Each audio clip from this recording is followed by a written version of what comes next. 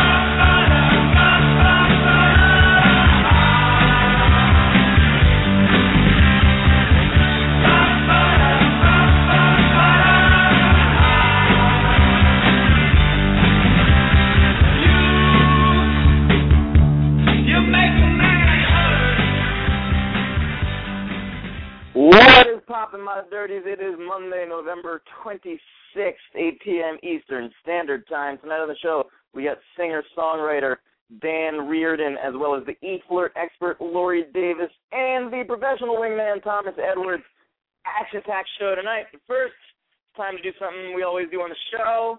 It's called the BlazinRy panel. I like to introduce my co-host. It is Watertown, New York's own. You're going to get evicted. The aliens are coming. Michelle Kinney. Hey!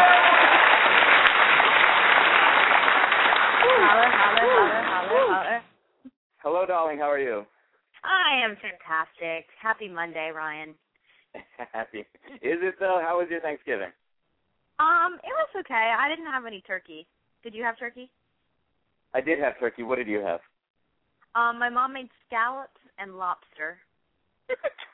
Now, Michelle, it's interesting you bring this up, well, I brought it up, but it's interesting anyway, because I feel like 2 years ago you were eating Chinese on Thanksgiving, then like last year you were eating pizza.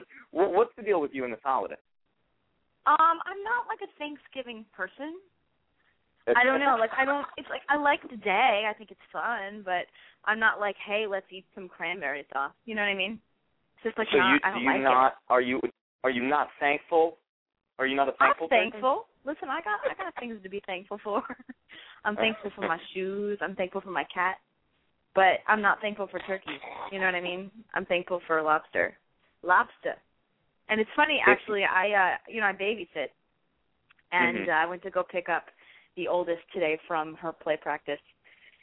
And I was asking her and her little friend if they had a good Thanksgiving, and her little friend was like, "No, I don't really like Thanksgiving." And I was like, "Oh, okay." I was like, "Well, I'm not really a Thanksgiving person either. I had lobster and scallops and shrimp or whatever." And he was like, "Oh, I can't eat those." And I'm like, "Okay, this conversation is going very well." And I was like, "Why, are you allergic to shellfish?" And he's like, "No, I'm kosher." And I was like, "Oh." And it was like, and there was like 10 seconds of very awkward silence for the 13-year-old. So every day. Well, it's a 13-year-old. His whole life is awkward silence. Right. So let's talk about. Speaking of, you're talking about your babysitting. In other Kinney employment news, did I hear it right? You got fired. Is that right? I did. That was a day. Yeah, I got fired from my karaoke job at the watering hole. I did.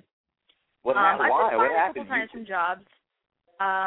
Not recently, but I have been. This was a bit of a shocker. But it's fine, because you know what? I don't have to listen to people sing Journey anymore. So, silver lining. Wait, but why did they tell you why they fired you? Why would they fire you? It was your thing. You started karaoke. I am karaoke, and I should really have a trademark.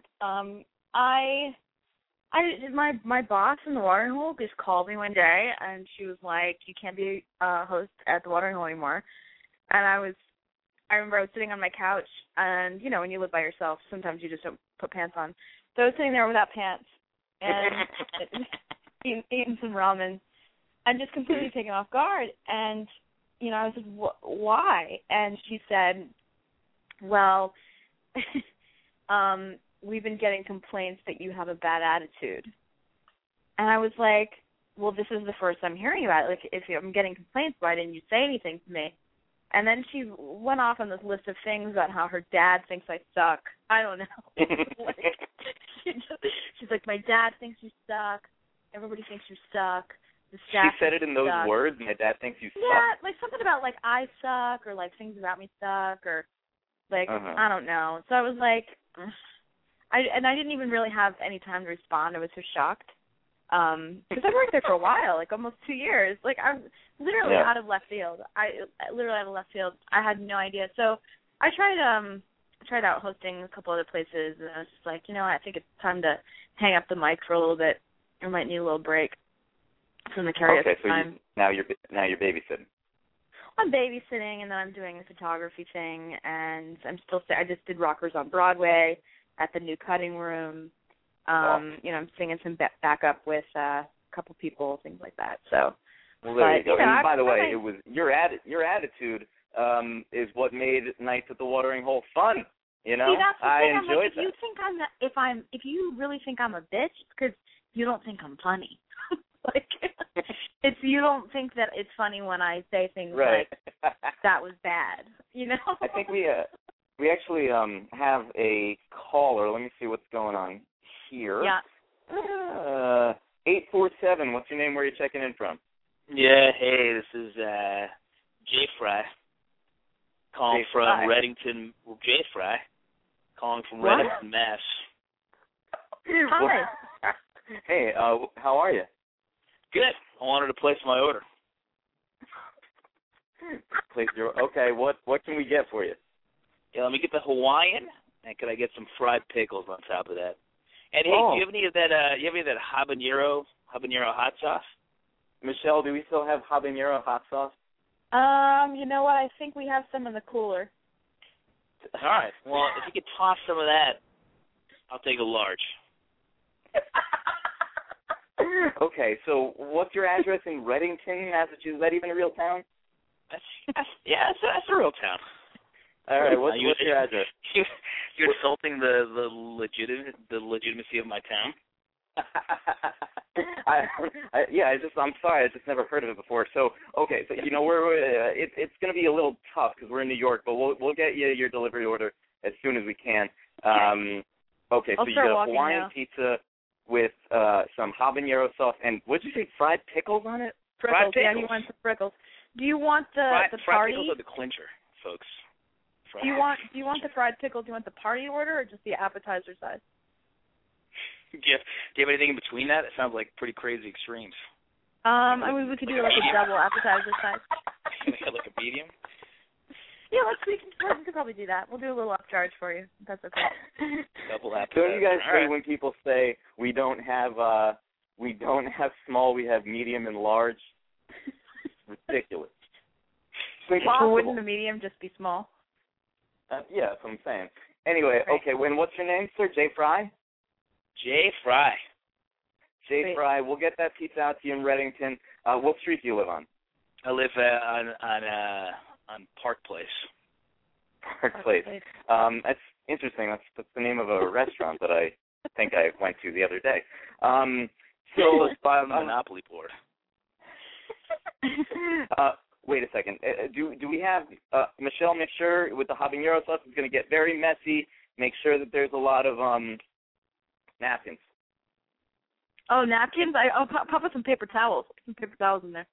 And why? You're going to sleep already? Do you guys have any Fresca? Fresca. I don't think so, but we have some chakra. What do you call that soda? What is that soda? Shasta. We have some Shasta. Okay, because if you have Fresca, I will take all the Fresca you have. We got no Fresca, just Shasta. Shasta if you can produce Fresca, I'm telling you, it's a great deal for you. I will buy all the Fresca you have. What will you give us in return for some Fresca? I'm going to give you money. What are you talking about? What kind of business is this? I'm running a business. Okay. What sort of deal were you thinking about? I don't know. Maybe since it's not the normal soda, maybe we could charge you an extra couple bucks. What do you mean Fresca's not the normal soda? Fresca's the normal soda. No, but it's not our normal, you know? Who's you? Who are you talking about our normal? You don't drink Fresca? It's refreshing. It's the grapefruit soda. You know, we only have the Shasta here, but we'll look for the Fresca, some habanero sauce on a Hawaiian-style pizza with the medium order of the fried pickles, right? Is that it? That's it. Okay, cool. And as long as Kinney's going to give me a side of paper towels, we're all set. Yeah, I got paper towels. All right. Sounds good. All right, sir. J. Fry, Remington, Massachusetts, Park Place. We'll be there in like 3 hours. Okay. Sounds like a plan. I shall be waiting. Plenty of friends. All right. Thanks for the call. All right. Bye-bye. All right. Thanks, J. Fry, Zach. Bye-bye. All right. Well, you know, that was Michelle, interesting. That was very interesting. I don't know why people keep calling here and ordering pizzas. I don't know either. It's very strange. All right. Well, we got to move on. So, okay. Our first guest is a singer-songwriter from who's currently based out of Long Island, New York. Please welcome the man that email bombs more than the Obama campaign, Dan Reardon.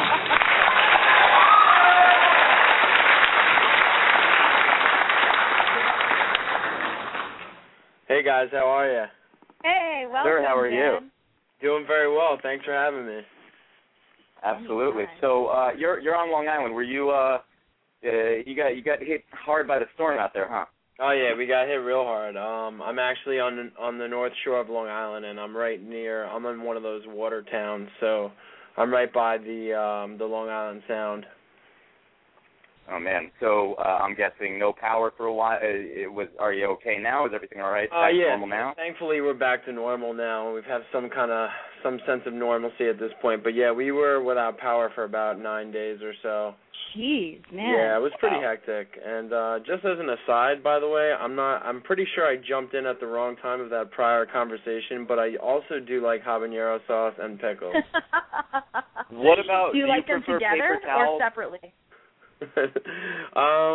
You know what? I'm probably gonna have to go with separately on that, but you know, who knows? And Dan, do you prefer paper towels or napkins with your habanero pizza Hawaiian style? You know what? I'm gonna have to go when I'm using hot sauce. I'm gonna have to go with paper towels. Paper towels. Going to bed. All right.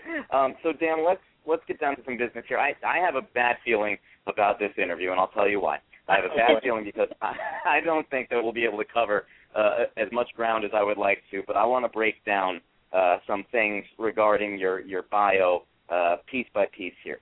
Now, first off, what's with all the email and Facebook blasts? Whose presidential campaign are you fixing to run? Say that again. Are you? Can you say that again in terms of the Facebook blast? Yeah, so I get a lot of Facebook blasts, email blasts from you. Why is this? Are you fixing to go into presidential politics? Oh my God, no! Please, I'm trying to stay away from politics. I really am. It's just shameless self-promotion. You and MoveOn.org. I get 9 seriously. emails from them a day. Okay, now Dan, when you go to your cyber PR page, you find at the top of the page you find 3 ridiculous quotes right at the top. And they read as follows. First one is, vocals kill, chord progressions are tight. That's an iTunes review. And then the next one is, your voice sounds like a girl grabber, if you know what I mean. Also an iTunes review. And then, your writing is unique, Danny, and it just so happens you have a set of pipes. Bonus! 5 exclamation points. Also an iTunes review. Ryan, I promise I did not pay anybody to solicit those comments. Well, that's abundantly clear. So let's start with the first one. Vocals kill, chord progressions are tight. Now, this sounds like it was written by a 13-year-old boy who's been waxing his carrot too much to coherently form a sentence. You don't know who wrote this? No, I really don't, to be honest. Okay. Now, the next one, your voice sounds like a girl grabber, if you know what I mean. And now this sounds like you got a tablet of Rufinol and Mariska Hargitay is about to handcuff you at a slumber party. Who wrote this, and why has the police not seized your computer? Ryan, I got to be honest. I really don't know who wrote this comment. Okay. I'm not just saying this to cover my butt. And this is the worst quote of all. Your writing is unique, Danny, and it just so happens you have a set of pipes, bonus with 5 exclamation points. Now, it sounds like the girl that you gave the Rufinol to is the one who wrote this as you were seducing her to trust you. And you don't know who wrote that one either, right? No, but I'll tell you one thing. No one really calls me Danny except my family members, and they sure as heck didn't write that. So. Well, let me think. All these just say iTunes reviews. I find it odd that there's no actual person there. You know that you couldn't pay off somebody. I would pay off somebody if I were you. So let me give you a quote now, and you can quote me saying, "If I were a 13-year-old boy listening to music while fiddling in the bathroom whose soul was possessed by a high school girl with daddy issues, then Dan Reardon is the music that I want penetrating my ears." Well, that's. I think I appreciate that in a weird way. In a weird way. I'll take that as a compliment. I'm glad we got beyond that. We actually have a caller who I think wants to talk to you, Dan. Do you know about this? I don't know about it. No, I don't. All right. 516. What's your name? Where are you checking in from? I'm from New York. How are you? Yeah. And what's your name? I would like to ask him, what is the Spanish homework for tonight? I did not put my kids up to this either. Oh, by the way, Ryan, I'm a Spanish teacher by day, so. Oh, dear. Oh, you are? That's fun. Yeah. Yeah. Well, so what is the Spanish homework? We'll have to tell him to phone a friend and check out the website. But for now, probably 1.4 in the workbook. All right. Thanks. All right. Thank you. Bye. All right. That's amazing. So speaking of Spanish, Dan, you have an album. Did you recorded an album in Spanish, right? So I guess you're a fluent Spanish speaker. Yes. I actually, when I was in a band a while back, we did a record in Spanish. Yes. Wow. So that's fun. So, did you learn Spanish in school, or do you have people in your family who speak Spanish? You know what? I do not have Hispanic descent. I just studied real hard, and I think I kind of had you have a knack for languages. Some yeah, people just pretty really strong connection absorb that. to language and music. You know, I'm a strong auditory learner. Cool. Yeah. And do you teach at public school or? I do. Yeah, school? I teach at the public school. Public school. Man, what grade? Now, this year I have 7th grade and 10th grade. Oh wow! So that's like hardcore Spanish. Yes. It's like if I had known, if I had known that your students were listening, then I would have completely revised the top of the interview.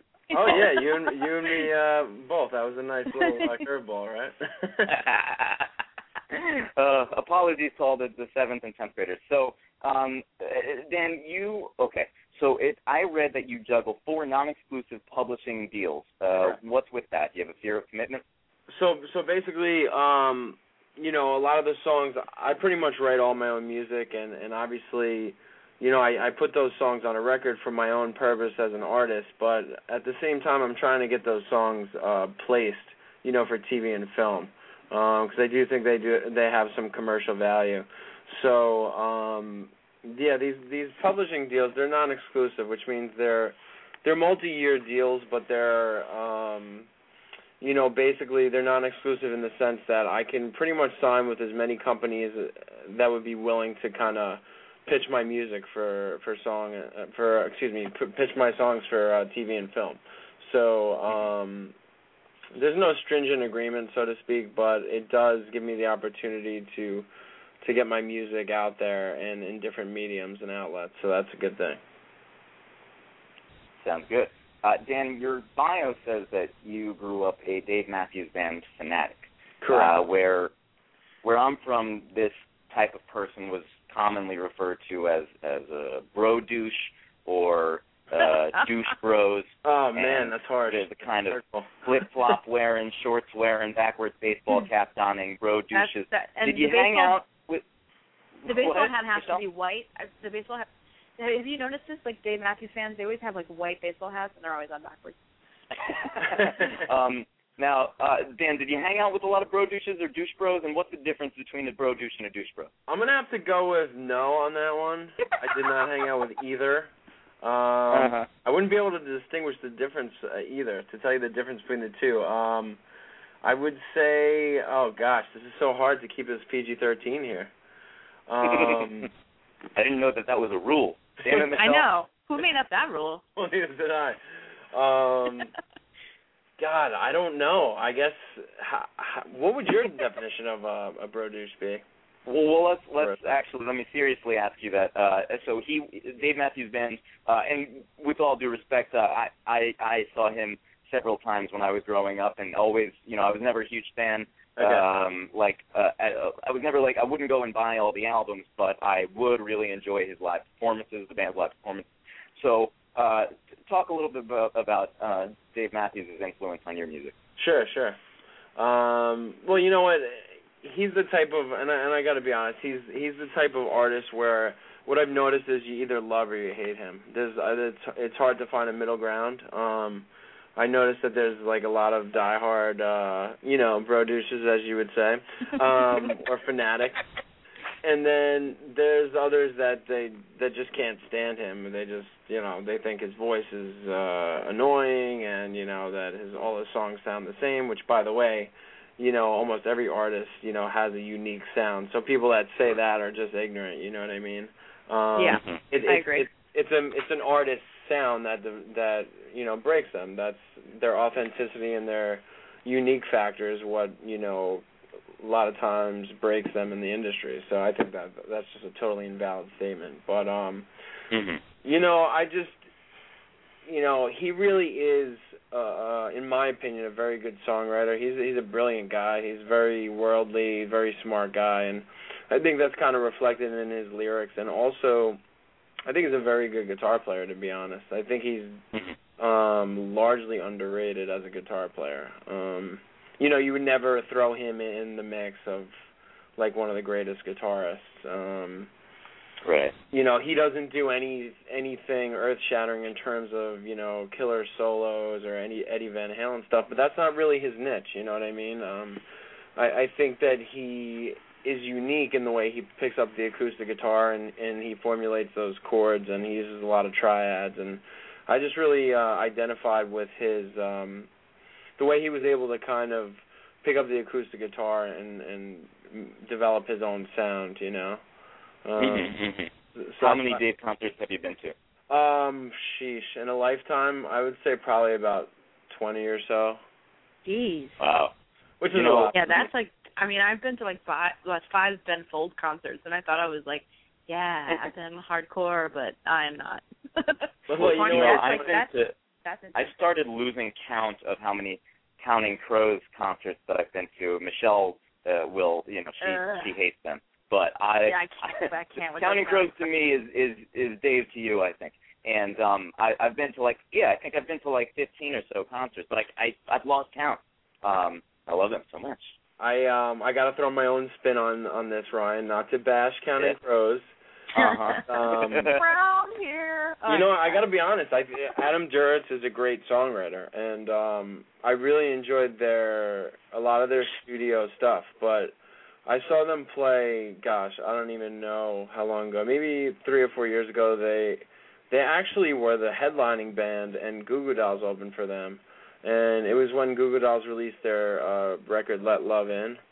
And they totally killed it. I mean, I saw them play at Jones Beach, and Counting Crows was very disappointing. And it wasn't because of the band. It was, Adam Duritz, I think, was at a point in his life where he kind of totally let himself go. And he was, every other word out of his mouth was political, and you got to do this, you got to do that. And it really rubbed me the wrong way. And it's a shame how, one live performance can do that. But I have to admit that I do think he is a good songwriter, and I still do listen to a lot of the studio records that they put out. If I were you, Dan, I would give it another shot. They do still put out records, damn it. But I would give it another shot live, Dan. I know what you're saying. He has. You're probably talking about. He was probably really overweight at the time. He was, yeah. Yeah. Was he jumping around a lot? Say that again? That is his want, WONT. But he has a weird dissociative disorder where I think when he was like at his peak weight-wise, I think that's when he was like really messed up on like a lot of medications and all that stuff. So if I were you, I would give it one more shot live. But it's up to you, of course. But only if the ticket was free. I think I'd even turn down the ticket if it was free. I think I still wouldn't go. Is so racist, Michelle. Let's move on. This is coming from a guy who just spent $70 to see him at Roseland, and they were amazing. Well, okay.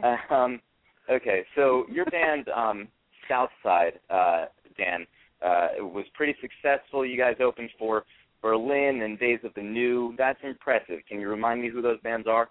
Yeah, sure.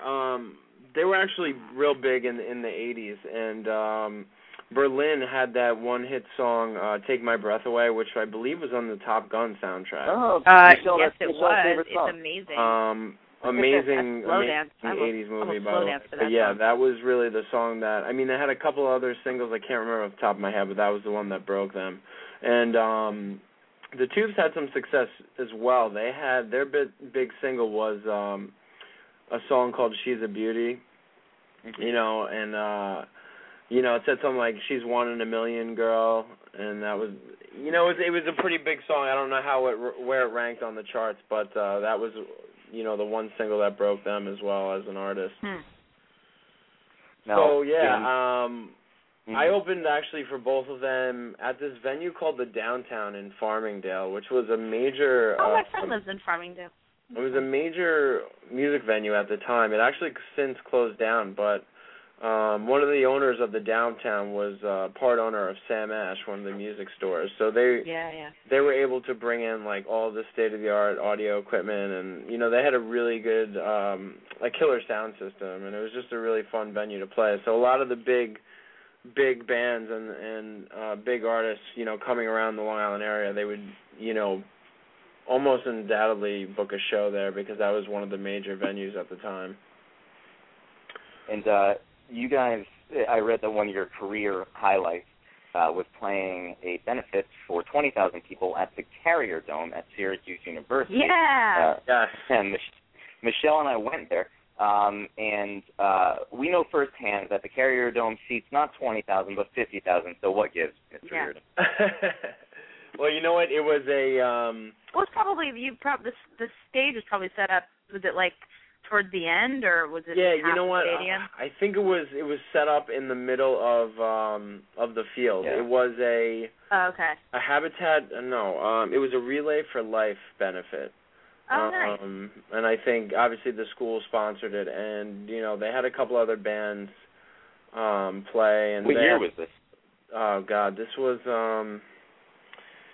Let me think about this. Probably, I want to say around 2007, 2008, maybe. Okay, we were long gone by then. Who were the other bands? Who were the other bands? Yeah. Oh, I actually, to be honest with you, I don't even remember. they were not. I'll tell you, they weren't anybody major because I would have remembered them. But I don't even know how we got the opportunity. I think our manager at the time somehow scored it for us, and it was just it was an amazing experience just to play in front of that many people and you know in that big of a venue. You know, it was a really, really killer rush. You know, I can't even imagine. I sang the national anthem only as an audition there, so that's about it. That's cool, though. In front of how many people? No, in front of like 20. Just 20 people in that ginormous. But it was great. The acoustics were awesome. So, Dan, let's talk a little bit about your new EP, and I want to play a track from that before we have to go. Sure. It is, Can You Hear Me Now? Did you get the title from those Verizon commercials? You know what's so funny? I did not. That's the first thing I thought. I looked you up, Dan, and I was like, oh, that's like the thing. Although, yeah, it might have been a good idea to, marketing-wise, to tie it to Verizon, but I didn't. I know. Wasn't that clever.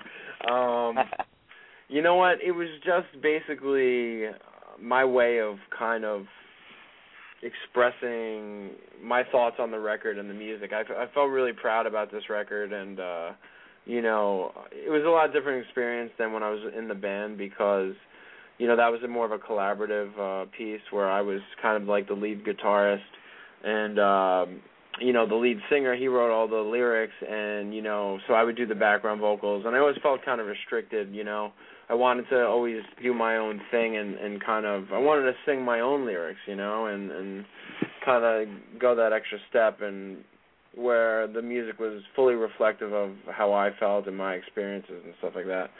So that was kind of the reasoning behind the album title. I just kind of felt like, this was fully a reflection of my work and my feelings and experiences, and I kind of just thought it would be fitting, So that was the reason for the title. Gotcha. And is there like a concept? I read that it was largely about a relationship. Yeah, you know what? It's funny because the record actually kind of takes you through. It's a little story in itself. If you pay attention to the tone of the songs, there's actually, different stages where, if you take a song like Home, it's upbeat and it's a feeling of, a euphoric feeling and kind of being on your own and just getting ready for the next big thing. And then there's a song like Seldom Sundays, which is kind of takes you to a kind of a sad, kind of low place where you're feeling like alone and it kind of reflects like the bad parts of a breakup and feeling alone. So a lot of the record reflects my personal experiences. I would say it's conceptually it kind of takes you through a little story, like I said, the highs and lows of a relationship, and basically just life in general, the ups and downs. Yeah. Sure. So you got to write about what you know. Yeah, absolutely. Definitely. You just mentioned a couple songs of yours. Which one do you want to break our listeners off with? We got 4 ready to go. Which one would you say would be a good end to this interview? You know what? I would say I think Heaven's a feel-good song, and I think that would kind of be fitting because I just, I had just released the official music video as well, so about a week ago. So, and it's and where can people see that? That's good. Where can people go to see that music video? Oh, I'm sorry, Ryan. It's you can go to my YouTube channel, which is youtube.com, and then the username or the / Dan Reardon Music. Cool. And it'll come right up. It's the official music video for Heaven. Awesome. All right, hang on the line, Dan. We are going to play Heaven by Dan Reardon. Be right back with Dan and Michelle.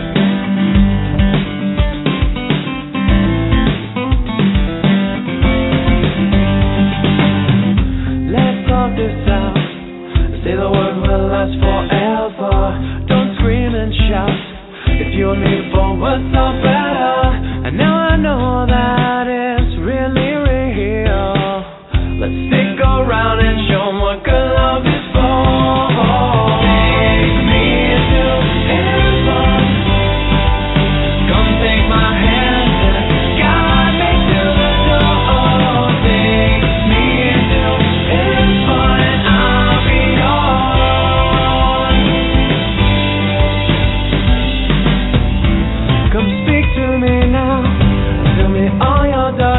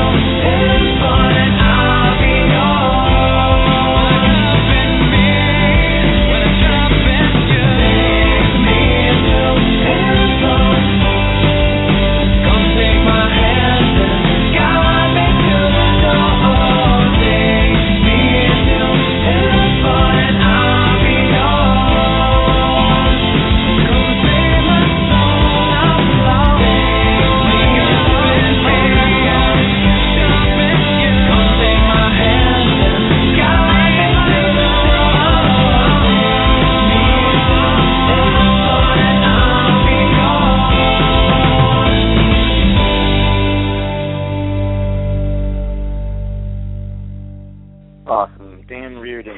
Check him out, danreardonmusic.com. Dan, I read that you have worked with producer Adam Lawson, who has also worked with Panic at the Disco and Paramore. So why is it that in your photos I see no eyeliner or black nail polish?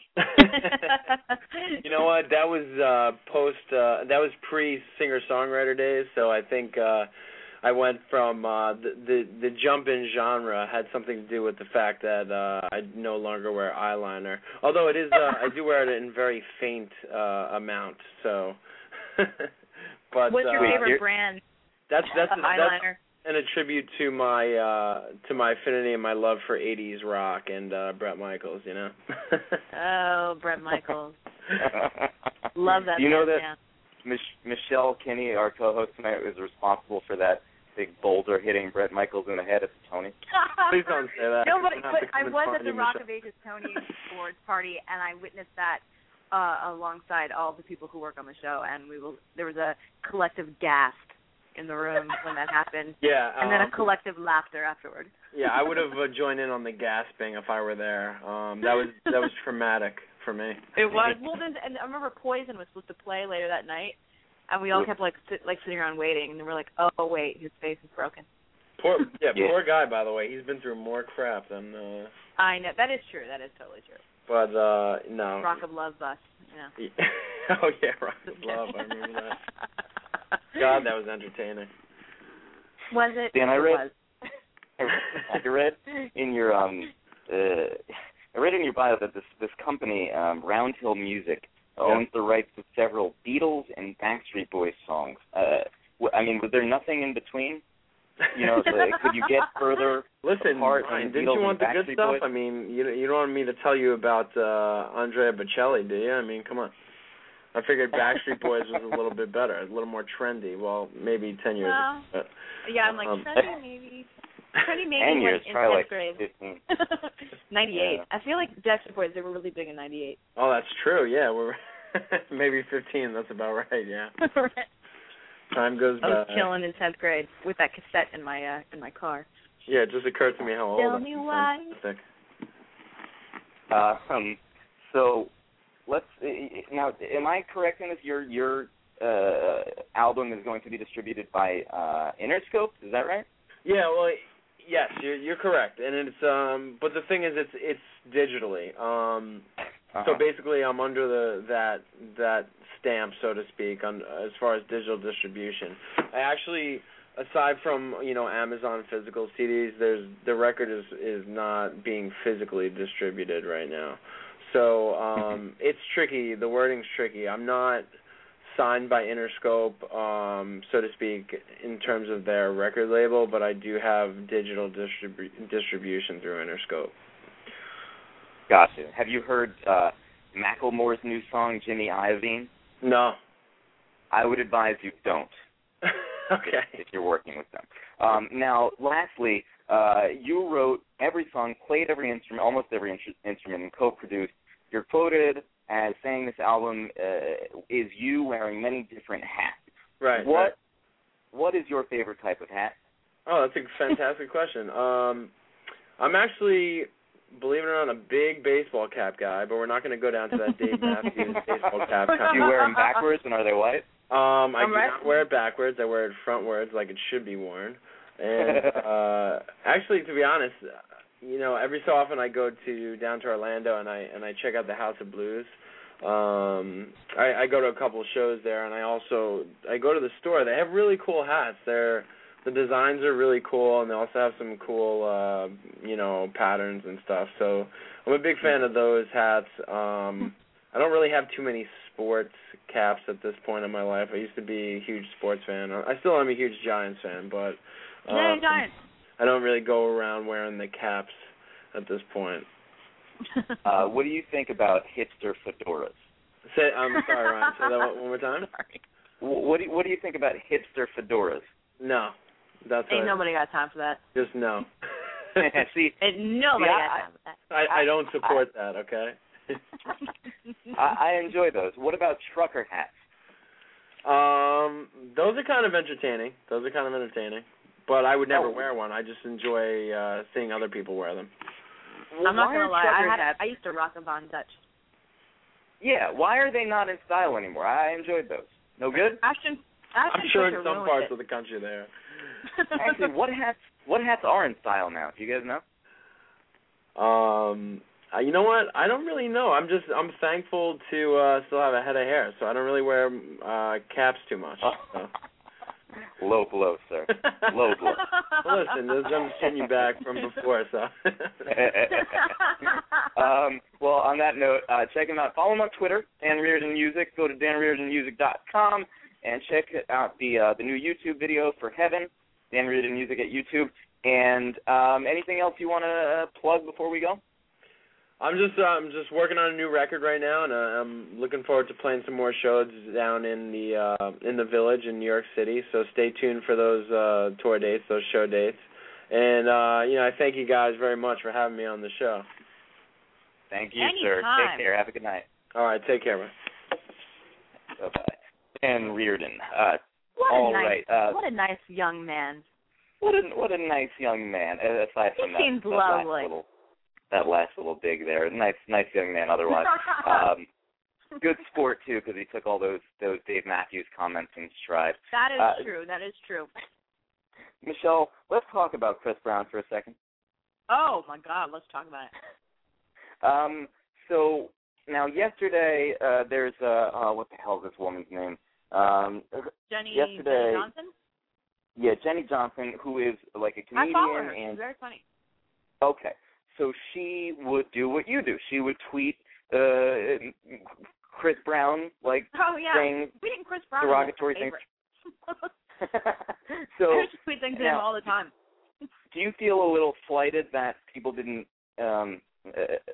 go after you more, or didn't? I think I got a fair amount. I think I got a fair amount of backlash. There was one. I mean, I used to do it all the time. Right. No one seemed to notice, and then... Was it just any time he tweeted, you would tweet back at him?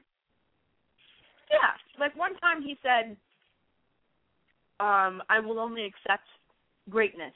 I mean, that was a tweet he wrote. And I tweeted back, or else what? Will you punch me in the face? and then what happened? And then nothing would happen. Those kinds of things I would do all the time. And then one time he wrote something, I think it was around the time, there was an award show. I don't know if it was the Grammys or if it was before that. I'm not exactly sure. But he had said something really douchey backstage to some girl. I think I wrote something that I thought he was like a shithead or something like that. And then Team Breezy went after me. They went after me, several of them.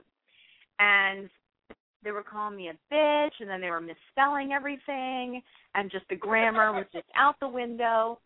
And I couldn't even believe that it was happening because it was so ridiculous. And the fact that these women or girls, I mean, because most of them are girls, will defend him. And in fact, I know that during this whole Rihanna thing, some of them were tweeting things like, Chris Brown can beat me any day. Something. Oh my God! You didn't know? Yeah, it was. I mean, heinous. He is so sexy. He can beat my face any day, and I'm like, oh, what? Oh, heinous. So and this is the kind of, stuff that you're kind of dealing with this Team Breezy is women who don't necessarily respect themselves or women in general or this kind of thing. But the fact that this Jenny Johnson, I forget, didn't she call him a piece of shit or something? And then he said, I was reading on Huffington Post because I'd read it on Huffington Post before I actually saw it on Twitter, and because I think he deleted his account, right? He just deleted his Twitter account. Yeah. And then the way this Huffington Post described it is that he then suggested that she perform oral sex on him and defecate into her eye. Well, that's my so I don't know specifically what he said, but then she got all these death threats. She was getting death threats. Yeah, I knew that would happen too, because that's the kind of attitude of that team Breezy that is defend him at all costs. Yeah, I think Seth Meyers on Weekend Update a few weeks ago said something about that neck tattoo of, like, the beaten woman's face on his neck. And he's like, you know it's bad when a neck tattoo is the second worst thing about you. Yeah. You know? Michelle, I got to ask you a question before we continue. The folks who are calling in, yeah. I just got a call on my regular circular cellophone from a 518 number. That's not them, is it? It might be. Is it 518 Massachusetts? No, 518 is Albany. But the thing is, it came through on my phone, but not on the. They have the call board number, right? The radio number. Did you give it to them? No, I thought you did. No, I didn't. No. Wait, maybe I did. Oh, wait. No. I think I did, actually. I think I did. Let me just verify this. Let me just verify this. Oh, yes, I totally did. I totally gave it to them. Okay. At 1 day ago.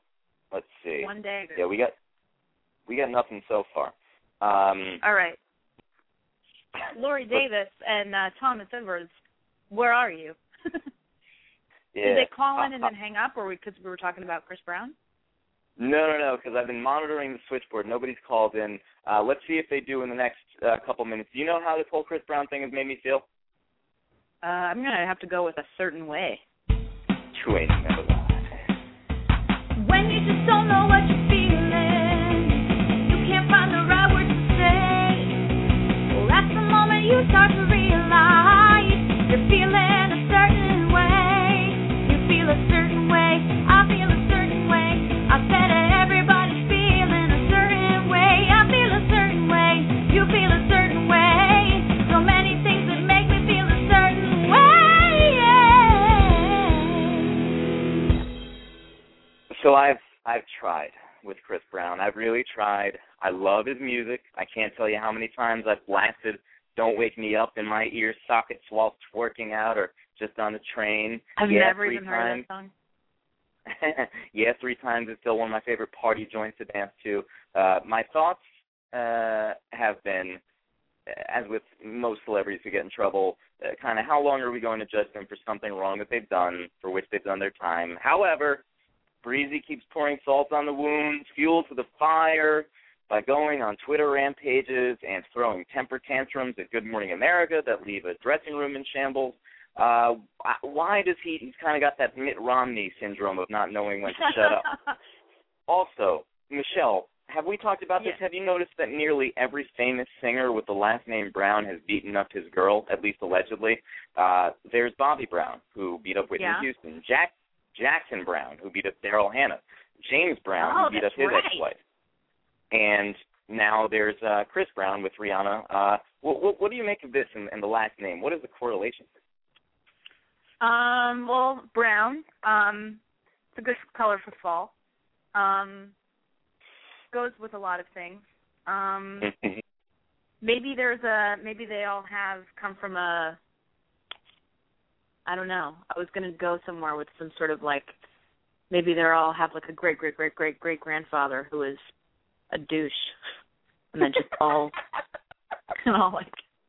So they all have a common ancestor, except that they Jackson Brown spells his name. They have a common ancestor of douche canoeiness. Except that Jackson Brown spells his last name with an E at the end, so how do you explain that? Right. So that changes things. Unless he's like Anne of Green Gables and wants to spell something with an E on the end. I think that's exactly what he is. You know, because remember how Anne of Green Gables should be like, it's Anne with an E. And that's Jackson Brown was like, and it's Brown with an E. Right. I'm just saying, it might know. be a possibility. Did you read Anne of Green Gables? No? Oh, it's my favorite book. No, but I have not read it, no. Where is Laurie and Tom? Are they still not here? So let's get to the bottom of this. They're still not here. Let me see what this number was that called me circular. Okay. Where is it? Hi, the keypad. I just tweeted at Laurie. I said, "Where are you? Do you have the number?" Okay, good. So we got that. Yeah, I don't know where they are, but they're not. We've got the real life Carrie Bradshaw, and Hitch. Basically. I know Carrie Bradshaw is Sex and the City, and Hitch is Will Smith. So what you're saying is racist. No. It's purely coincidental. I hate you. I love Thomas and Laurie are friends of mine, and they're fantastic people, and as well as they're also engaged to each other. And they met as being dating experts, and they're both from Massachusetts, and are certainly, they're helping a lot of people, That's crazy. So they actually met by their field. They're both in online dating sort of specifically. personality. I don't want to give false information. Like I've asked Laurie this story about the story several times, and I always feel like I get it wrong. But right. I don't know if it's like on Twitter or if they met at an event or something like that. But it was something with that kind of world that they met and got to know each other. And I know that either Laurie or Thomas was living, in Massachusetts at the time, and they were doing a long-distance thing for a while, but they're both here, and they both kind of, they have their own things going on. They're both very driven entrepreneurs, and luckily now, because of their relationship, I know that they work together as well sometimes, so that's, like, really cool and unique. And I don't know anything about online dating. I've never tried it before, but Laurie has certainly taught me a lot. I know a lot more about it now than I did. I didn't know there's like 1 in 4 relationships now started online, which is crazy. Have you ever had an online relationship? No. I mean, I talk to people online, but not like on Match, like on Twitter. Wait, so you're trying to meet somebody on Twitter? No. Is it Chris Brown? No, it is. I secretly am in love with him, and this is all an act. But no, I met a really fun guy. His name's Ian. I actually tried to get him to come on tonight, and he got back to me too late. Ian is a radio. Ian Gleason. He hosts a radio show on the Lex and Terry Network. And we met on Twitter. We hung out like once or twice, like just talk business and stuff. But because I was karaoke host and because of what I do, Twitter suggested that he follow me, and then it turns out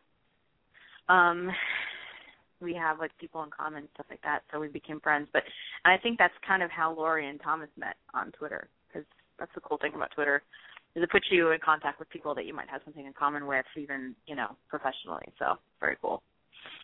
And where's Laurie? You know that? I don't know. Where's both of them? I'm like, I feel like I don't know where they are. Look, I just tweeted, I hope that they're okay. Yeah, I just tweeted at them both as well to call. I tweeted them the call-in number. Yeah, because they were retweeting the show. Like, I mean, earlier today. Yeah. Thomas was. Yeah. I hope that everyone's okay. I mean, if you have their number, we can call out. I do have their number. Do you want to write it to me in the chat room? Yeah, hold on. Can I? Hold on. Whoops. I just got the new iPhone 5, so I don't really know how to use it. So hold on a second. This is disaster. Yeah. Speaker. And then I'm going to do a little contact. Oh, here we go. So can I send it to you via, like, Facebook chat? Yes. Your phone number? Okay. Yes. Because that's not something I should share. Nope. On the internet. Okay. 1K, and that's so weird. I have a message. Oh, this is from Jonathan DeMar. It's not from you. Oh, DeMar. Did you get my message? I just sent it to you. Wait. I just heard something in my ear. Where did it go? Why don't I see it on the thing? I don't know. I just sent it to you. I don't know how else to send it to you. I mean, I can log into Google. Okay. Oh, there we go. Seen at 8:55. I don't like that on Facebook now. I don't like that on Facebook now that people can tell that I've seen it. Because what if I'm trying to ignore them? If I'm ignoring them, then that doesn't work. I know, seriously. I think I got in trouble with that recently. Somebody was like... I know that I'm in trouble with that recently. Somebody said, it says you said seen, so I thought you saw it. Some rando from high school was like, hi, I always thought you were pretty or something weird, and I got that recently, and I was like, oh, my God. And I clicked out of it. because I was like, all right, do you want to talk to you since 7th grade. You want to give this a go? We're gonna give it a go here. You call her? Yeah, here we go. Let's see if this works. Okay. You do the talking. Oh, I'll do the talking. She knew it was today, right? I think so.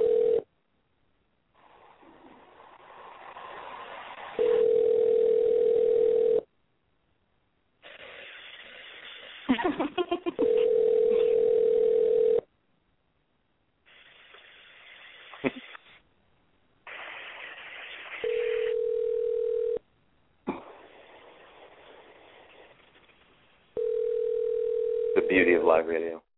Right. It's weird it's not even going to voicemail. I know. What's the deal with that? I don't know. Oh, boy. This is going very well. And everyone has turned off their computers. Nobody was listening to begin with. They're not? No, I'm just kidding. Interesting. Yeah, that is weird. Why did it not? There was no voicemail or nothing. Jesus, did I dial it? Lord, Yeah, where's Sweet Brown? What's Sweet Brown doing? Hey, what's the phone number to BlazinRy? It's 917. 388-4131. 4131. Exactly. All right. In the meantime, we have a message from WKFOR in Oklahoma City. One resident describes her horrifying experience when she first realized the complex was on fire. Well, I woke up to go get me a cold pop, and then I thought somebody was barbecuing. I said, oh, Lord Jesus, it's a fire. Then I ran out. I didn't grab no shoes or nothing, Jesus. I ran for my life. And then the smoke got me. I got bronchitis. Ain't nobody got time for that. It never gets old. Never gets old. Oh, it does not. You know what? I have to say, I think you tweeted me and tweeted her in the same thing, and then I retweeted it or something, saying that I had time for that. And now she follows me, and it's like, you might as well have given me a gold medal in Olympics. Yeah, wasn't it a euphoric feeling? When I was followed by Sweet Brown on Twitter, it was a great feeling. And now we're like Twitter BFFs, and guess what? After she did the show, her people said that she had such a good time that she'll come on, just let them know when she'll come back. Shut up, really? Yep. So why does she know? Can we call her? Do you have her phone number? I don't want to impose right now. But next time you're on, we'll get her on. We'll try to get her on next time. Yeah, that would be a mugballs.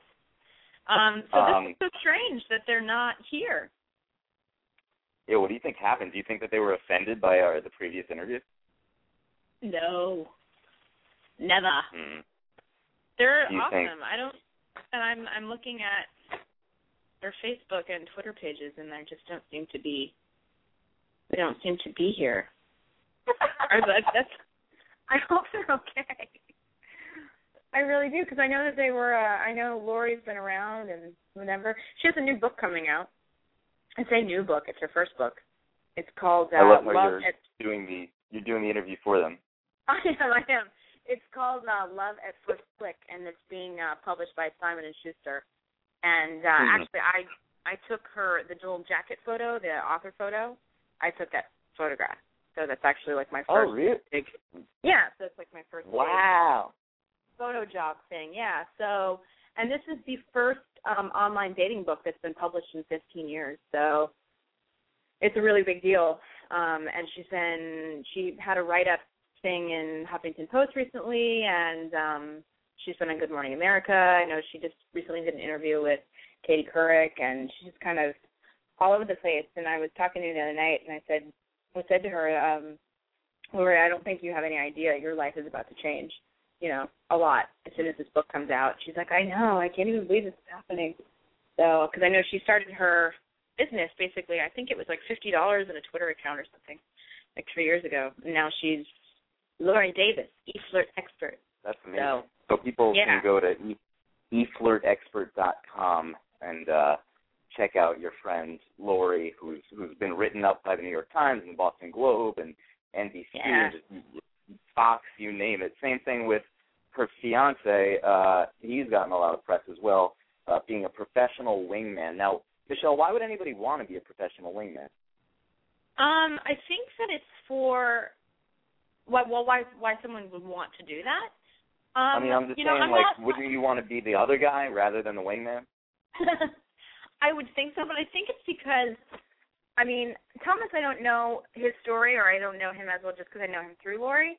But I know he's like a really charming, smart, good with people kind of guy. And I think that he just has a lot of knowledge when it comes to dating and to being online. And I know that he has a lot of knowledge and experience with social media. And I think that he just has a lot to offer people that maybe are struggling or maybe need some advice or some support kind of entering into the dating world.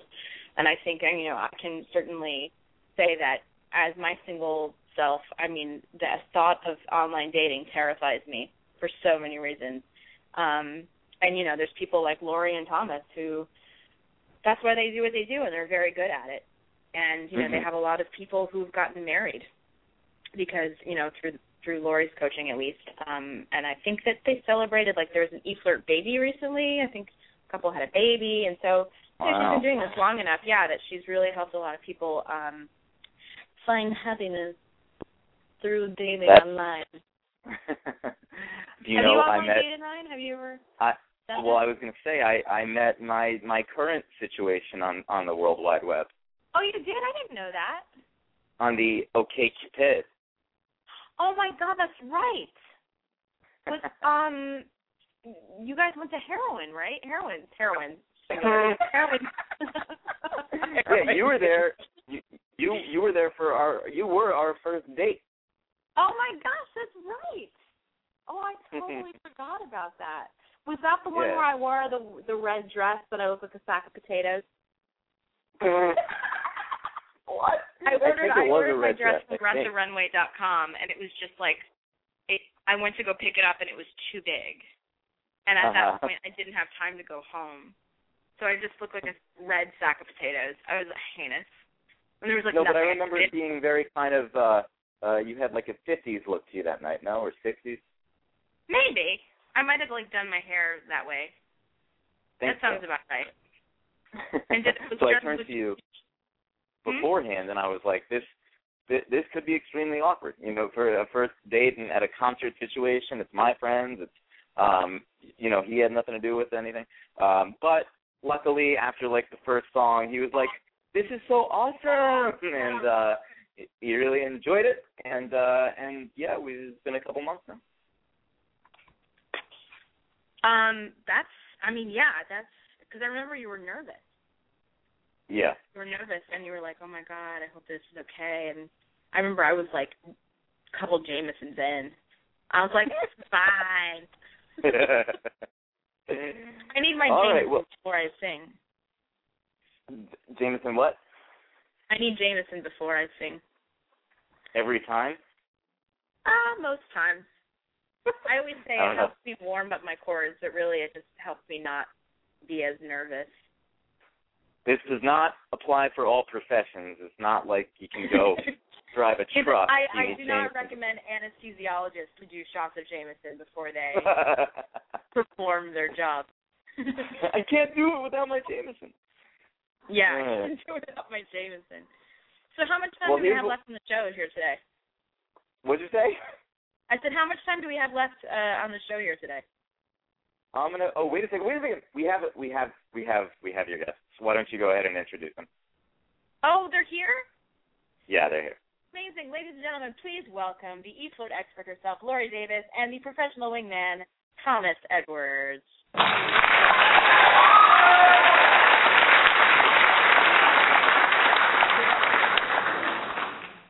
Laurie, hey guys, Thomas, welcome. How are you? We were wondering if you were going to come. We were waiting for you. We never got the number, so apologies for being late. But yeah, Ryan, it must have been just a fail. miscommunication. Epic Ryan fail. You said well, apologies for the miscommunication, but glad you guys can make it. Yeah, so you guys are here. I'm gonna turn it over to Michelle now, and why don't you go ahead and start us off? Okay. Well, we've talked about it a little bit already, just about what it is that you guys do, and I probably was not 100% accurate as to what you guys do or how you started. So, Laurie, why don't you start us off and tell us a little bit about what you do and how you got started? Yeah, sure. So I started my company, eFlirt Expert, with $50 on an account. I came up with the idea because one of my friends got into a relationship, and I realized that I helped him meet his girlfriend online, and they were moving in together, which was my inspiration. But also, I was kind of down on my luck at the moment because I worked in marketing and lost my contracts as a contractor to clients who were invested with Bernie Madoff. Oh. So, wow. Yeah. So I literally just from my bootstraps, $50 and a Twitter account and some GoDaddy template website, started my business, and everything has really just grown from there. Now I have a staff of 8, and we've helped thousands of people date online every day. We help people from everything from writing their profiles to navigating the ins and outs of flirting on Twitter to helping them manage it all, because it can also be a lot to handle online. And my new book is coming out January 8th called Love at First Click, The Ultimate Guide to Online Dating. Wow. So that's so much information. So this is all so amazing. Laurie, what year, how old were you when you started eFlirt with your $50? Yeah, I'm 30 now, so it was 3 years ago. Okay, so 27, yeah. And what was it like to get your first dating client? I mean, because that must have been you must have had such a rush, but probably a little terrifying at the same time, right? Yeah, it was really scary. Really scary because these people are putting their trust in you. Yeah, it is. It's a lot to handle because it's someone's love life in your hands, And it was even more stressful because I got my first client through Craigslist, so that was a lot. You did? Did you put an ad on Craigslist just saying, "Hey, this is me"? That's so crazy. Yeah, I didn't know. We'll write your profile for you. So that's how I got my first client. And I also had interns run around the city and put flyers in coffee shops and postcards in the subway and things like that, real true guerrilla marketing. Really? Oh my goodness. Yeah. So what that first person, did they have success, or is that someone that you talk about in your book, or did it wind up being some crazy Craigslist serial killer? No Craigslist serial killers. We help you avoid those crazy things. No catfish either. But catfish. I noticed you've been live tweeting the catfish. I have. I've been live tweeting during it. I think it's a really important thing for online daters to know about, that this exists, but at the same time that this isn't the norm.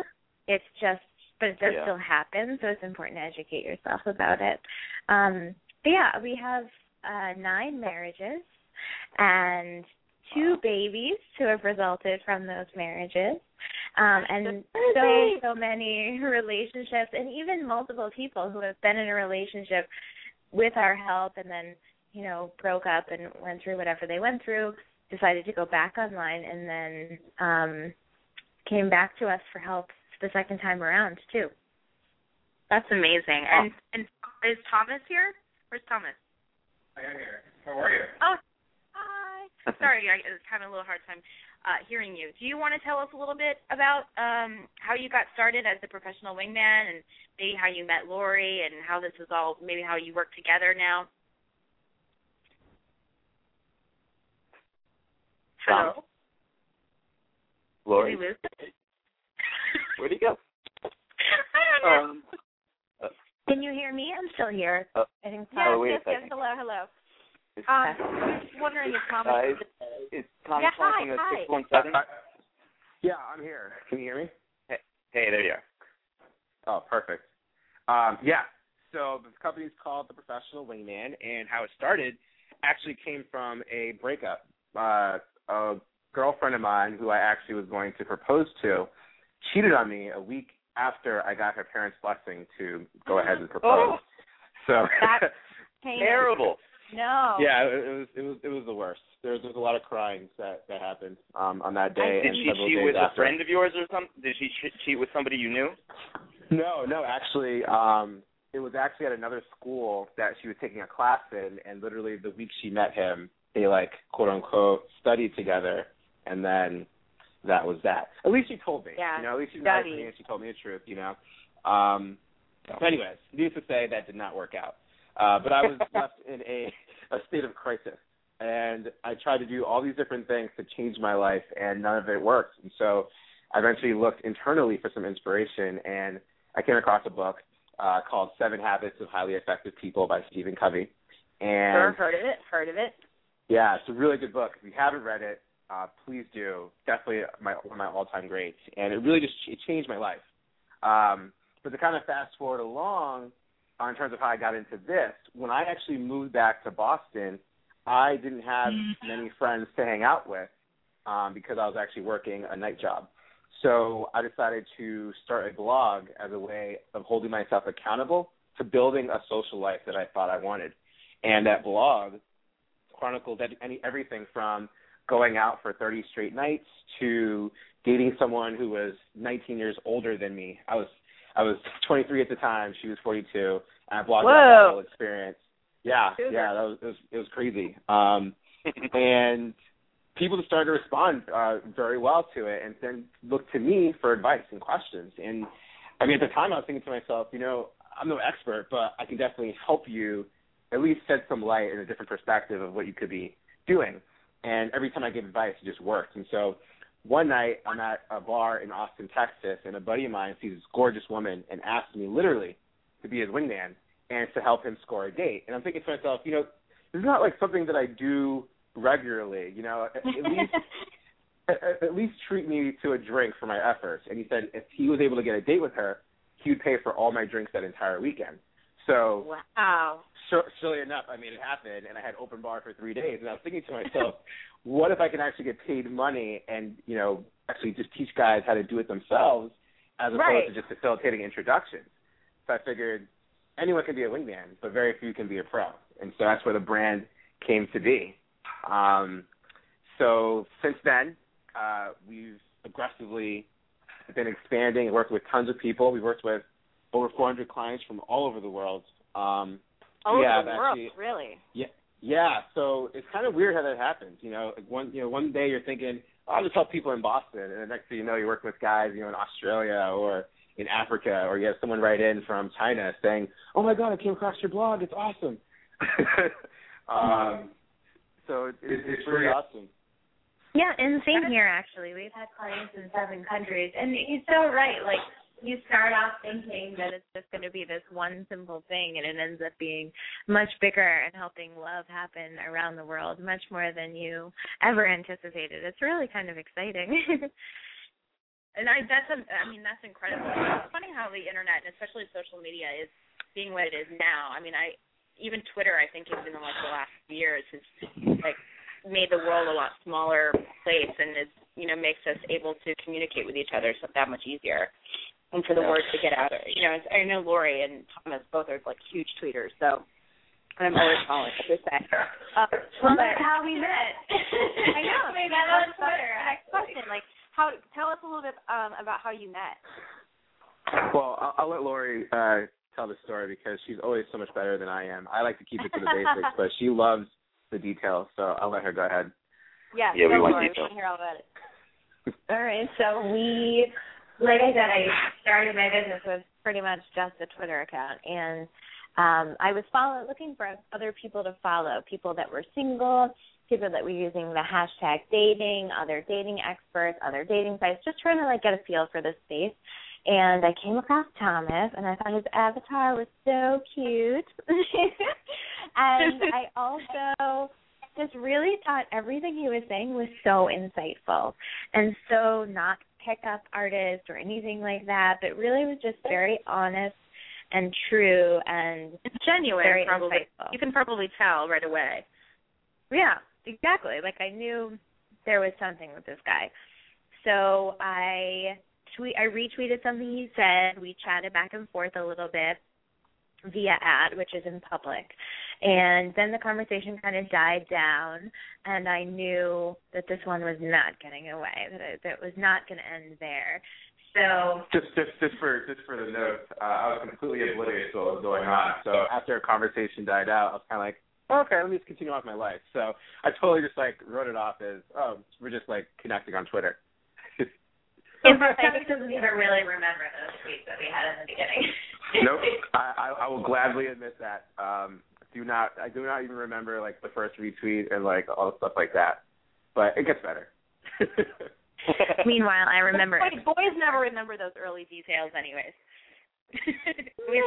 Yeah, I think even less so when you're dealing with a virtual world and when you're dealing with social media like Facebook or Twitter, because it's just that much more easy for you to think of it as like friendship and you're part of your social life rather than something that might turn into someone or your person. Right. and let's be real. I mean, although we're talking over Twitter, we're like, replying to each other. This person's a complete stranger. I know nothing about this person except for what she's saying. So, I mean, it is what it is. But she was a little cutie. I just didn't really think much of it. I don't know. I don't think that's true, though. You can creep a lot on someone on social media and learn a lot about them. I think so. Anyway, Absolutely. So what was the next thing that happened? So the next thing is I DM'd him. He was living in Boston and I was in New York, and now we both live here. But at the time, we were in two different cities. So when I was going back to Massachusetts to visit my family, I DM'd him and told him I was coming back in town and asked if we could grab a drink. And he was going to New York at the time, so we were kind of ships passing in the night. And he came back a day early to meet me. And from there, once we met offline, he kind of took the reins with everything. We're very true to our brands. I eFlirted, and he totally was his own wingman with me. Yeah, and then everything's kind of history from there. We've been together for over 3 years, and we got engaged about a year ago. Congratulations. That's amazing. And, of course, I knew that, but maybe Ryan didn't. But I love the ring. Thomas, did you pick it out or design it, or I forget? It's a very unique ring, which I'm like so obsessed with. So I can't really go far into details, only because I actually haven't told Laurie how I actually procured the ring, and I promised I would tell her the night of our wedding. So I can say that there is a story, and there isn't another ring like that. As much I can actually say as in regards to the ring. After you guys get married, will you come back on and tell the story? Absolutely. I can't wait to tell everyone because I've waiting with bated breath for over a year to hear this damn story. It's a story worth sharing, especially with the kind of stuff that we've had to go through with the ring itself. It's just a good kind of conclusion to the whole thing. Now, was there a special kind of proposal? Was there anything cyber related about your proposal, or was it pretty traditional? Honestly, I kept it old school, man. I really didn't want to incorporate any type of technology, and kind of stay true to who I personally am, as the person who likes to engage people in person. And but I also at the same time I couldn't think to myself, I can't just walk up and be like, marry me. You know what I mean? Like, as founder of the professional wingman, I have to have a little bit of flair. So I was a little creative with it. I know Laurie loves telling this story, so once again, I will let her share the details. Well, actually, throughout our relationship, index cards have been a big thing, which I know sounds pretty bizarre. But we've always leave little messages for each other on index cards, like near our bedside or whatever. And so when Thomas proposed, it was on Christmas Eve, and we were having this amazing family dinner. And he brought me outside, and he said that he loved how my family had this very specific gift-giving tradition, and that he thought he'd start one of our own as well. So he handed me this stack of envelopes which had index cards inside. And they said, and so we went to the movies the day before, and I love cocktail rings, and one of my rings, at a scary part when I went to bring my hand to my mouth, one of my rings flew off, and we tried to find it, but we couldn't. So the card said, to replace what was lost yesterday, and for all the ones you've lost before, and all the ones in the future, and I hope yours will be with mine. And please, for the love of God, do not lose this one.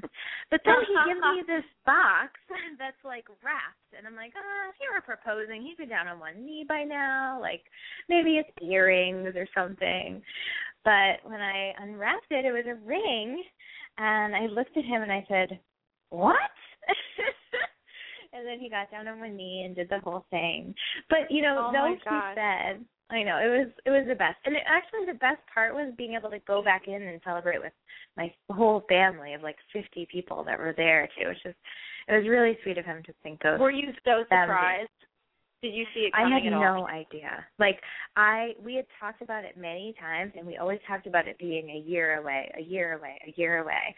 So I really had no idea. And we even went to look at rings on Thanksgiving, and he was like, don't get too excited. I just want to get a feel for the taste. It's still like, the date hasn't changed. It's still probably going to be about a year. And then a month later, he's down on one knee.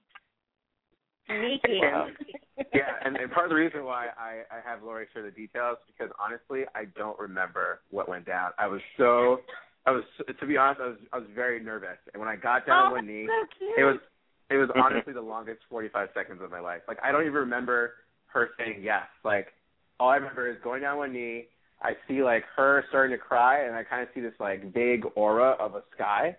And then words are just kind of just coming out of my mouth, right? And then I can imagine. It must be so much so terrifying. Yeah. I mean, and then, like, you got to assume she'll say yes, but still.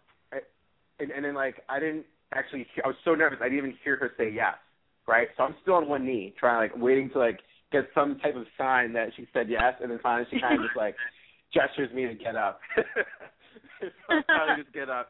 And the funniest part, actually, was, so we go back into the house, and she's, like, screaming and telling everyone we got married, and she's trying to, like, tell her mom, and Laurie is crying, just, like, sobbing.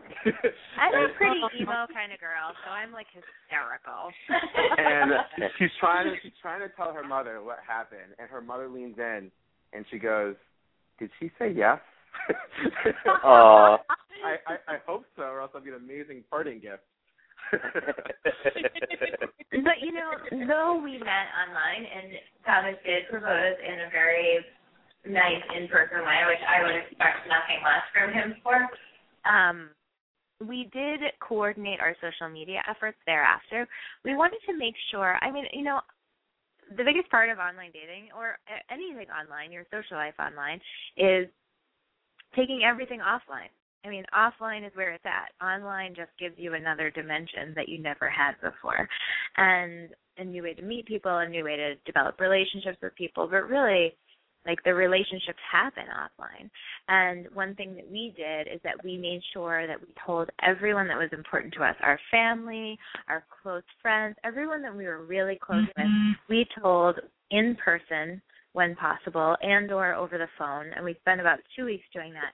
And then we coordinated our social media efforts, and we had, like, a go-live day when we were allowed to post on social media. And we actually both wrote blog posts about the engagement from our perspective. And it was very, like, everything on social media was really, really, all the congratulations and everything was so overwhelming because you know, there are a lot of people who we've had relationships with on social media, both of us, the same person, for years, for our entire relationship, really. So they've, you know, been seeing every little tweet happen right before their eyes, which I think is in some ways almost as compelling as, you know, seeing it happen in person.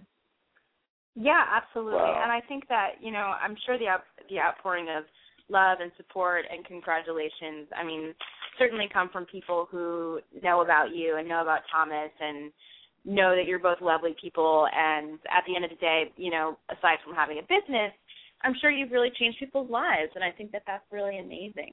And, dating's a scary thing. So if you have a person there who can kind of walk you through it and is going through it themselves, and, you see their success and in their personal lives, I think that that's very special. So that's just, my 2 cents about that. And but Laurie and what? Go ahead. I'm sorry. No, you go. No, sorry. There's like a 2-second delay, so we're like, what? I know that, Laurie is always getting texts from me at, random times of the day being like, I need some advice about something, blah, blah, blah. And she gave me a questionnaire, it was like a 20-question thing, because she is going to help me maybe online date at some point. It took me 6 months to fill out the 20-question survey thing. So maybe in the next 6 months we'll go to the next step. But I have to say, Laurie and Thomas's story, I think, is amazing and lovely, and they're both great people. And I think that if anybody is even thinking about online dating or anything like that, no matter where you are, I think that you should definitely look up Laurie and Thomas online, on Twitter, on Facebook, and see what they're doing, because I think it's very special and unique. Especially you, Ryan, online dater. Have you, Thomas, when you do your service as a professional wingman, do you actually meet these guys in person? Yeah, so if they're local, we have full-time presence in Boston, New York, and D.C., and soon, hopefully, to be in San Francisco. When we're there, we actually meet with our clients, because the reality is they want to meet someone in person, ideally. Obviously, if they can meet someone online, that's great too, but eventually they have to meet that person in person as well. So it's really important for us to get to know the person, understand what they want, how they act in various social environments, and what their sticking points are, so we can actually then see it play out in the real world and be able to give them that real-time feedback. If a guy, it doesn't even know that, he jingles the change in his pockets when he's talking to women, and women kind of see that as him doing something else, he doesn't even realize, it's important for, someone to be there and tell him, dude, you got to get the hand out of the pocket. It doesn't look like you're jingling your change. So do you actually go to the clubs and bars with these guys? Yeah, so, I've run into Thomas. I've run into Thomas with people before. Yeah, really? Yeah, this is actually true. So I actually don't, my clientele actually, they don't like clubs. They think it's too loud. It's not a true, I guess, overall image of the kind of people they would like to meet and where they'd like to meet them. So at best, we go to bars, maybe a lounge that's a little bit more casual. That's about it. But the idea is they want to, and the reason why we take them out to these kind of environments is because the social pressure is very high, right? There's a lot of distractions. There are a lot of women looking to meet people, but specific people. And if you're not one of them, you're just not going to be able to cut it. So what we do is we put them in those environments, and we constantly test them and drill them and push them. So that way, when they walk down the street into a Starbucks and they see someone they want to talk to, that kind of environment doesn't seem as intimidating, and they're more likely to be able to want to approach them and actually try to make something happen. So it's more like practice rounds when you go out, and then granted, like our clients definitely are able to get dates from people they meet at the bars and at these lounges, but most of our clients, they find their significant other, on the platform waiting for the subway or at a Starbucks or at a department store or at Whole Foods. There's just the ability to increase your awareness and see these opportunities and be able to take advantage of them. That's the thing that the guys lack, and it really what it comes down to is just confidence. Being confident in yourself and knowing that as a quality person, you can actually attract and attain the kind of things that you want in life, including the women or guys that you're into. Yeah.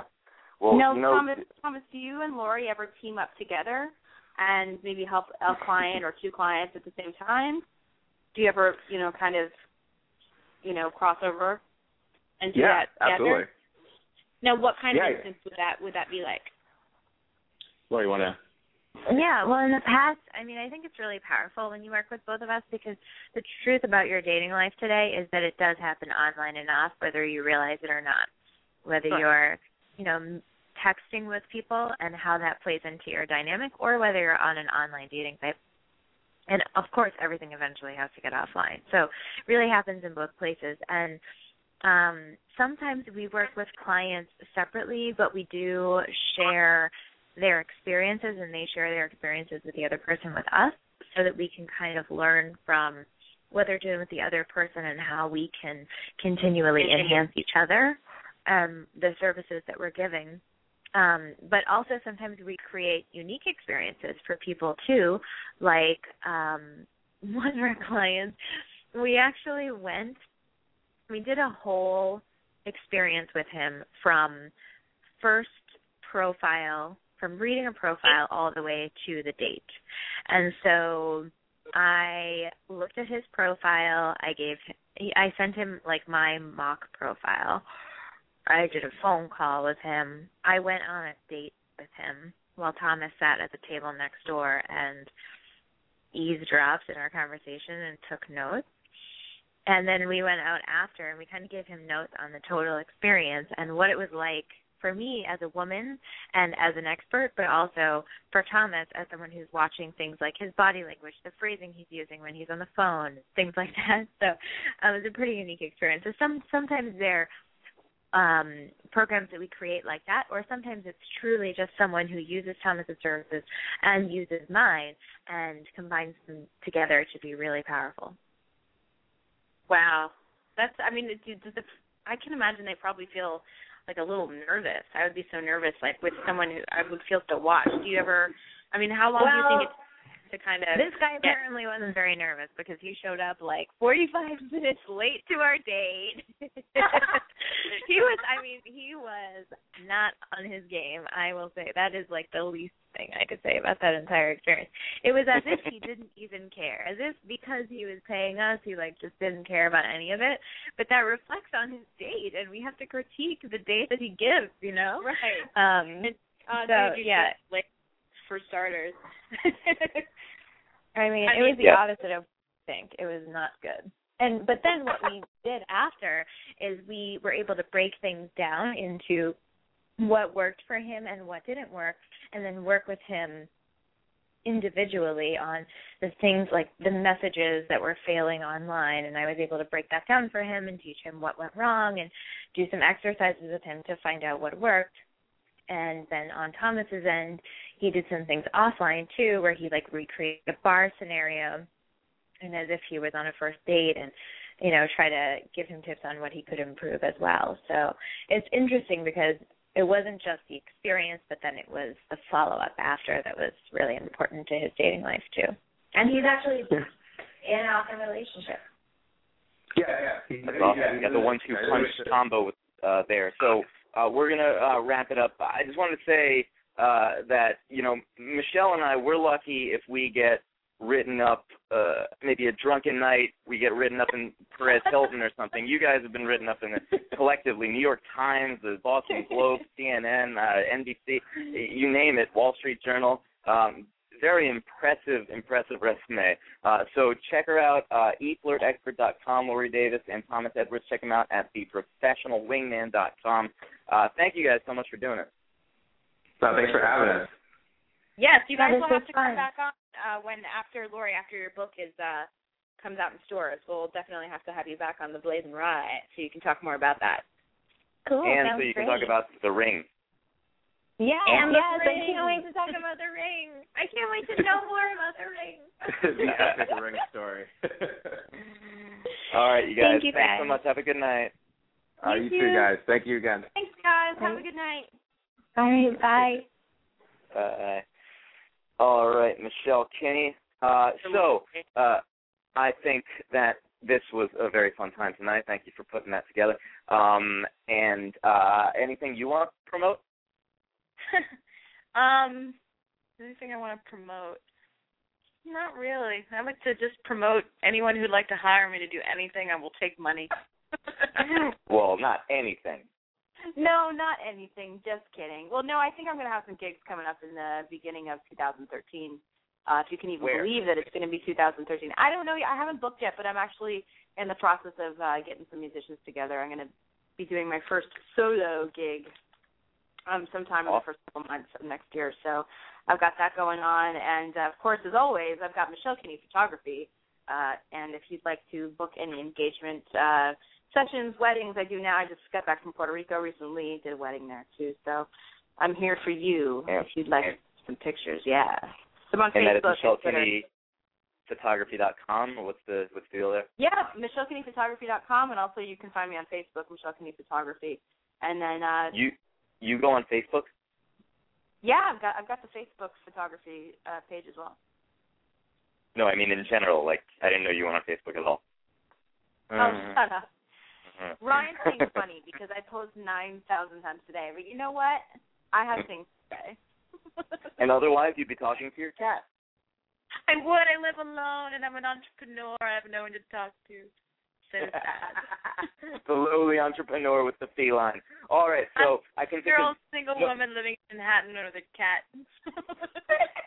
I can think of no better way of ending the show than by saying, if it ain't showbiz, it ain't a biz. Hit the brakes, Florence. And if you have a Barbie doll, bend her backwards, cut off her hair, burn her knuckles on the stove, and leave her in some drawers. Good night, everybody. Good night, Michelle. Good night. Bye.